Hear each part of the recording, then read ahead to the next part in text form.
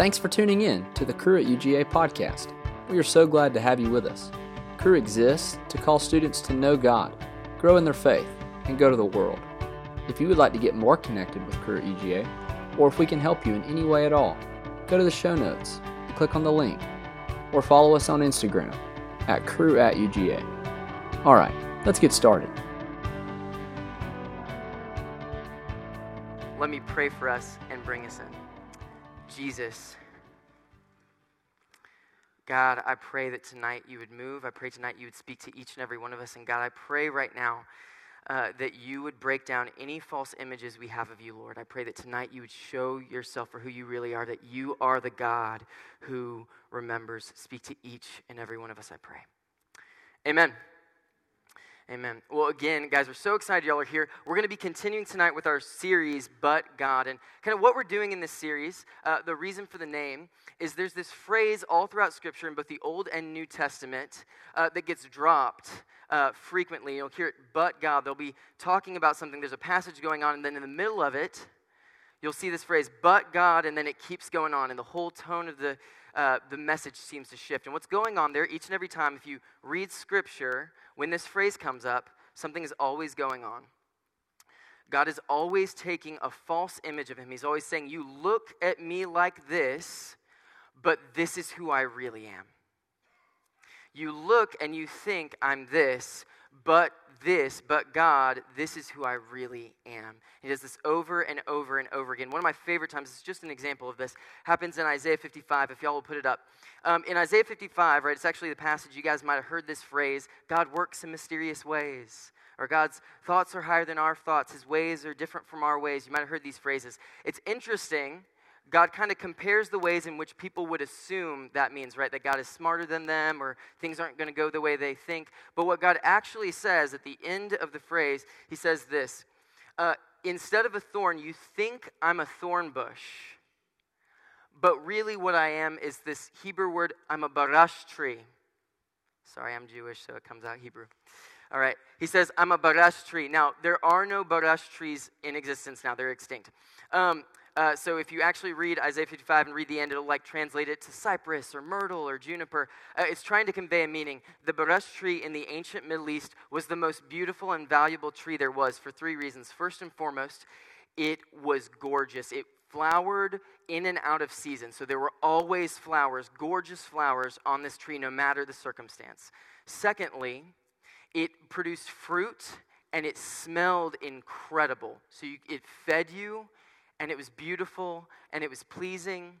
But here's the craziest thing.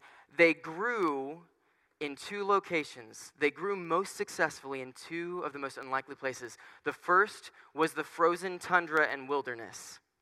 They'd grow in barren rock where there was nothing but ice and snow. And the other place was right in the smack dab middle of the desert. And what God is saying, and what every single one of these but God phrases, whenever you see it in Scripture, what he's saying is this. You think I'm an ugly, prickly thorn bush. Your image of me is like an ugly, poisonous weed, but I'm the most beautiful, precious, powerful thing, and I want to show who I am in the worst situations of your life.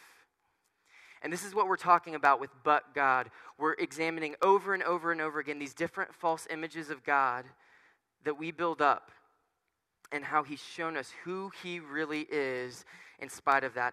Tonight, we are diving into the first ever but God phrase in all of Scripture. We're going back to the very beginning. We're going back to Genesis, y'all. So if you've got a Bible on you, I want you to open up to Genesis chapter 8. We're in verse 1. We're going to be honing in on verse 1. The whole passage, just so y'all know, so you know where I'm going to be jumping, is going to be in chapter 6 through 8. But we're going to start at the center. Genesis 8, chapter 1. It's there on the screen if you need it. But God remembered Noah and all the wild animals and all the domestic animals that were with him on the ark. And God made a wind blow. Some of your translations might say the Spirit blow over the earth, and the waters and the chaos ended. But God remembered Noah. Tonight we're talking about the God who remembers. Our false images of God treat him like he forgets, but there is one thing God says he always does, one thing that we never do. He remembers everything. But you won't really understand what this but God is addressing if you don't understand the story. So let's dive into this. We're going to be diving into the story of Noah. Now, it begins in chapter 6. So if you want to open up, we're going to be starting in Genesis chapter 6, verse 5. The Lord saw that the wickedness of humanity was great on the earth, and that every inclination in the thoughts of their hearts was only evil endlessly. And the Lord was sorry, or he grieved, that he'd made humankind on the earth, and it grieved him to his core. Some of your translations will say it broke him to his heart. So the Lord said, I will blot out from the earth the human beings I've created, people together with animals and the creeping things, the birds of the air, for I'm hurt that I made them. But Noah found favor in the sight of the Lord. Let me give y'all some context. This story of Noah is the story of this man who survives this cataclysmic flood. And we actually know the story of Noah is historically true because every single ancient culture across the globe all have stories of this ancient cataclysmic flood that's talked about here in Scripture. From the ancient Mesoamericans in South America all the way to the Tao empires of ancient China, every single culture in history has a story of this cataclysmic flood from the early eras of humanity's time when it reached a point in its technology, when it reached a point in its advancement in creativity and artistry that was its highest point, at least up to that point, potentially ever in human history. And in the midst of all of that, for some reason, it was destroyed in a cataclysmic flood. So we know again that while the story of Noah doesn't give us all the details, it never names this culture, never names the city. Some cultures called it Atlantis, some cultures called it other names. But we know on some level it existed, and we know it was destroyed. And we know that at this point, at least in human history, potentially ever, human beings had taken their gifts of creativity, artistry, technology to the highest point that they ever thought possible, right before it all fell. And Noah's story isn't really concerned with the details of the history, it's concerned with the why. And so we're brought into the beginning of this story with the actual heart and why behind it. See, this is Genesis, just a few chapters before God created humanity. And it says that he created them in his image. And one of the things that's implied there is God is a creator. Part of being made in his image is that God gave us his very ability to create, to form. And so again, art, technology, innovation, these are God-given gifts. It's part of what it means to be in his image. It's part of him entrusting his very substance in us. And we see here what this ancient culture decided to do with the most precious God-given gift. This first way we see them using it says it saw the wickedness of humanity was great upon the earth. That's an ancient phrase, guys. It means that they took technology to its furthest extent, and they used it as a way to abuse. If you can imagine human beings taking their gift of technology and innovation and using it as a way to abuse people, a place and a culture where using technology to encourage things like rape, to encourage things like lust and cruelty was not only acceptable but encouraged. I don't know if that sounds too far from home, but if you can imagine a culture that would choose to use its technology for the purposes of abuse, this is what they were doing with their God-given gift. And it says this, God remembered, he saw all of it. And he watched as his children took his gifts of innovation, his very image, and used it to abuse one another. They didn't stop there. The next phrase is this. He saw that every inclination, the thoughts of their hearts were only ever evil. again, it's kind of you get lost in the weeds if you don't really understand what that's saying. It's an implication of their heart versus their facade, their appearance versus their reality. He's saying this, hey, they used all their artistry. They used all their skills instead of becoming good, instead of being real, instead of using their God-given gifts to connect with one another. They used it to put up a profile. I don't know if you can imagine a society that would use technology to do that, but it might be a little close to home. If you can imagine a culture and a society that is using all of this God-given gift, instead of to seek God, instead of to connect with one another, to sit in their brokenness, but try and put up a fake me, put up a fake human, put up a fake identity in front of it, never actually addressing what's going on in their lives, just putting up resumes, putting up facades, putting up fake ideas, putting up a reputation. But this is all they did. And God, it says, saw all of it. He watched his children killing themselves, putting up fake selves in their place, using all of his gifts instead of to heal, to destroy themselves. And again, it says it broke him to his core. But they didn't stop there.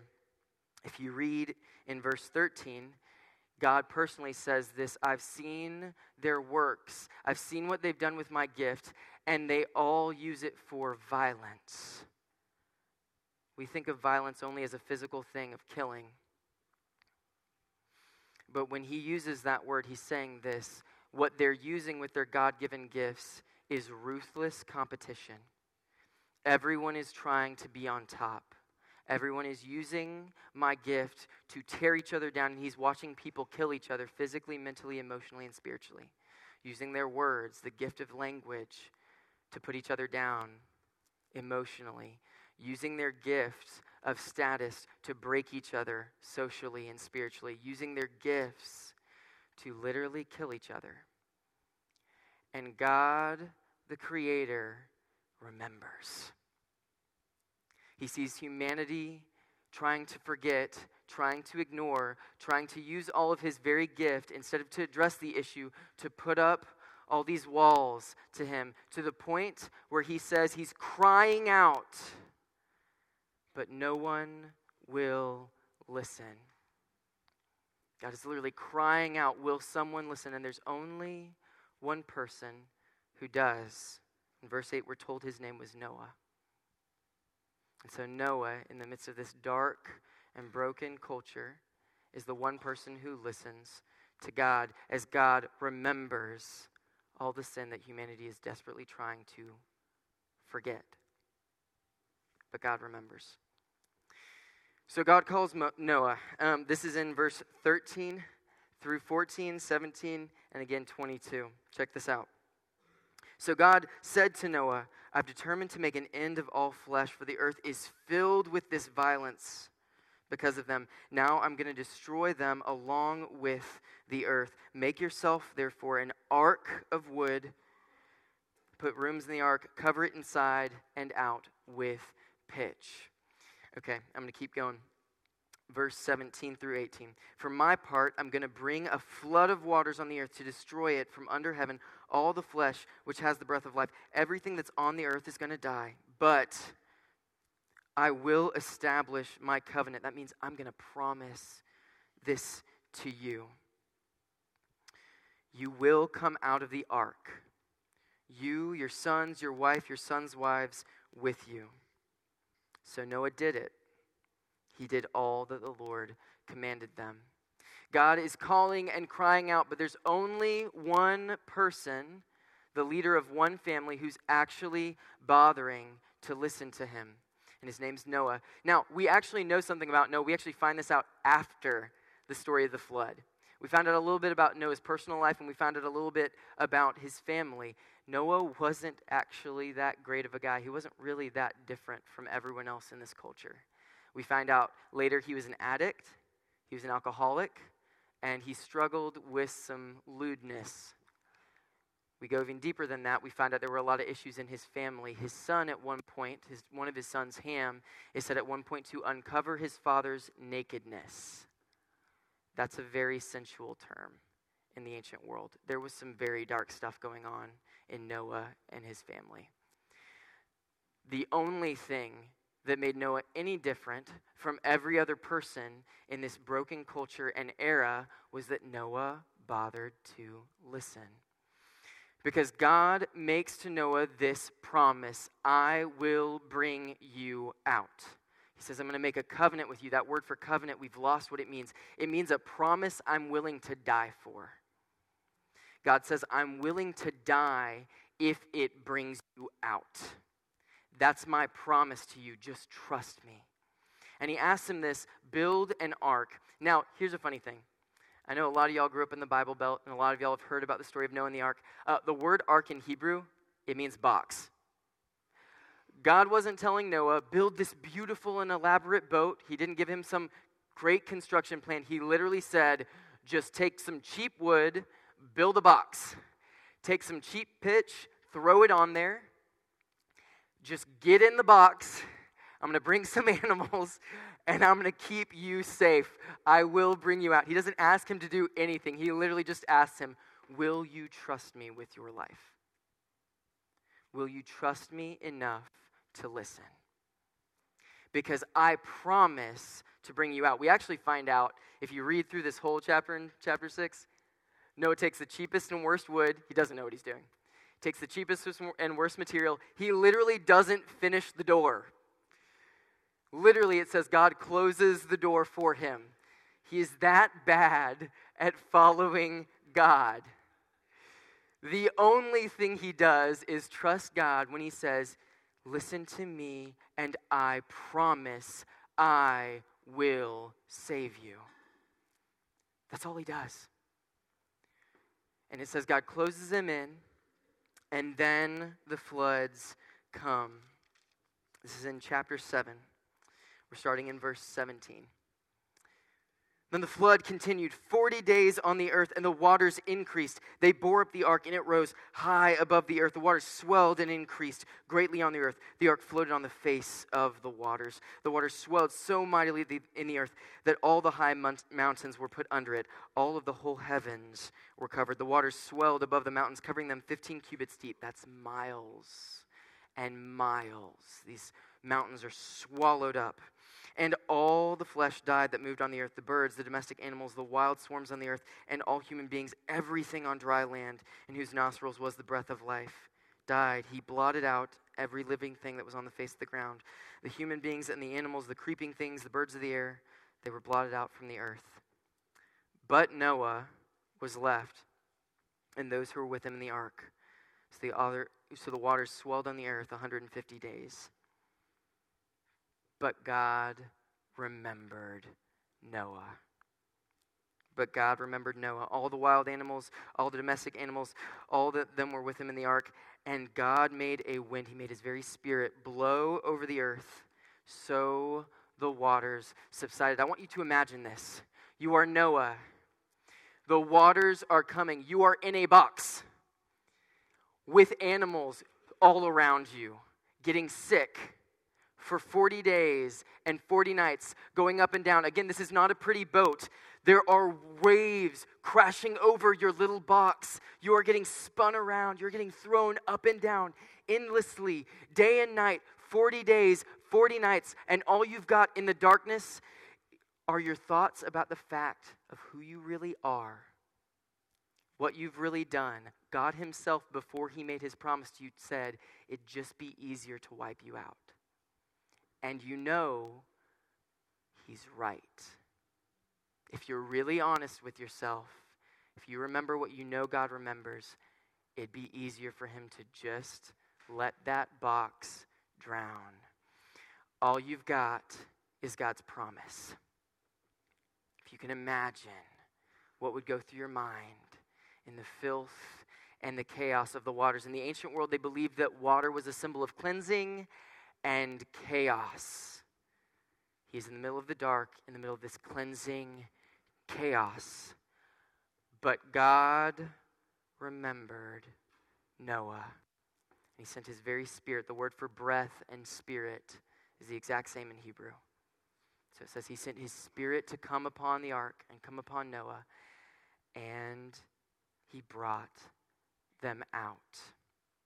In the midst of all of our brokenness and forgetfulness, over and over and over again, we see this. We forget, but God remembers.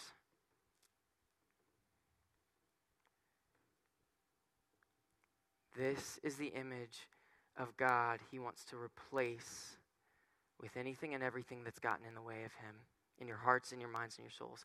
See, we think God's like us. We want to forget our sin.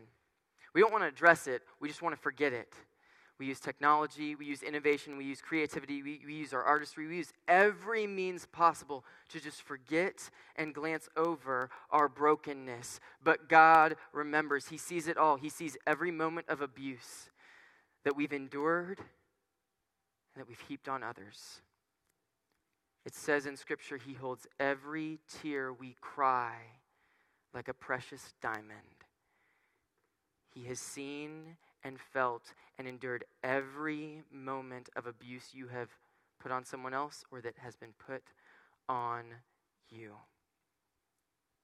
He doesn't stop there, though. He remembers our facades. He remembers who we really are, even when we've forgotten, with all the false identities we try and build, with all the profiles and fake selves we try and pursue, try and put on other people, try and present to everyone else. But he sees through it. He says he sees us killing ourselves, and it breaks him to the core. He sees every moment of violence, that violent kind of competition when we use whatever he's given us to put other people down, to try and accomplish something for ourselves. We try and forget our sin, but God remembers it all, and it breaks him to the core. So much so that he's not content to leave us there. At the end of the story of Noah, God puts a rainbow in the sky. And nowadays, in our culture, we're trying to redefine what that rainbow means. But for 4,000, actually, if you include the history of Noah, 6,000 years of human history, when human beings saw a rainbow in the sky, it meant something very specific. It's a God-given promise. He said this after the flood. He said, "This time I swallowed up humanity in water. The next time I'll swallow it up in my blood and my spirit." And 2,000 years ago, he did that. On a cross on a hill called Golgotha, he swallowed up your sin. Not because of anything we did, but because he's the God who remembers. He says this in 2 Timothy chapter 2. Paul is talking about why God would go this far, and it says, because he remembers his promise. We forget God's word, but he never forgets.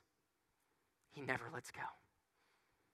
He promised 6,000 years ago to humanity, I'm covering this again in my blood and my spirit. And this time I won't swallow the earth and water, I'll swallow your sin.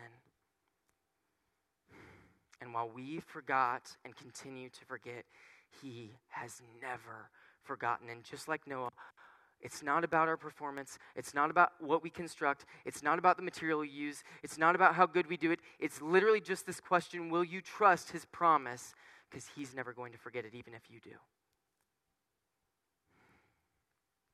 He never forgets. He always remembers our sin. He always remembers his promise. And he always remembers you. Some of y'all feel like Noah in the ark right now. You have trusted God, and it's landed you in the middle of some dark, disgusting boxes. And all swirling around you is a cleansing cacophony of chaos. Everything is dark and gross and exhausting and crazy, and you're wondering, some of you, why am I here? Some of you are wondering, is he going to come good on his promise? Some of y'all are wondering, should he just get rid of me? Should he just let me go? we tend to forget this. But please remember, God remembers you. And when you've given up on yourself, remember this. He wants to send his Spirit over you. It is his promise.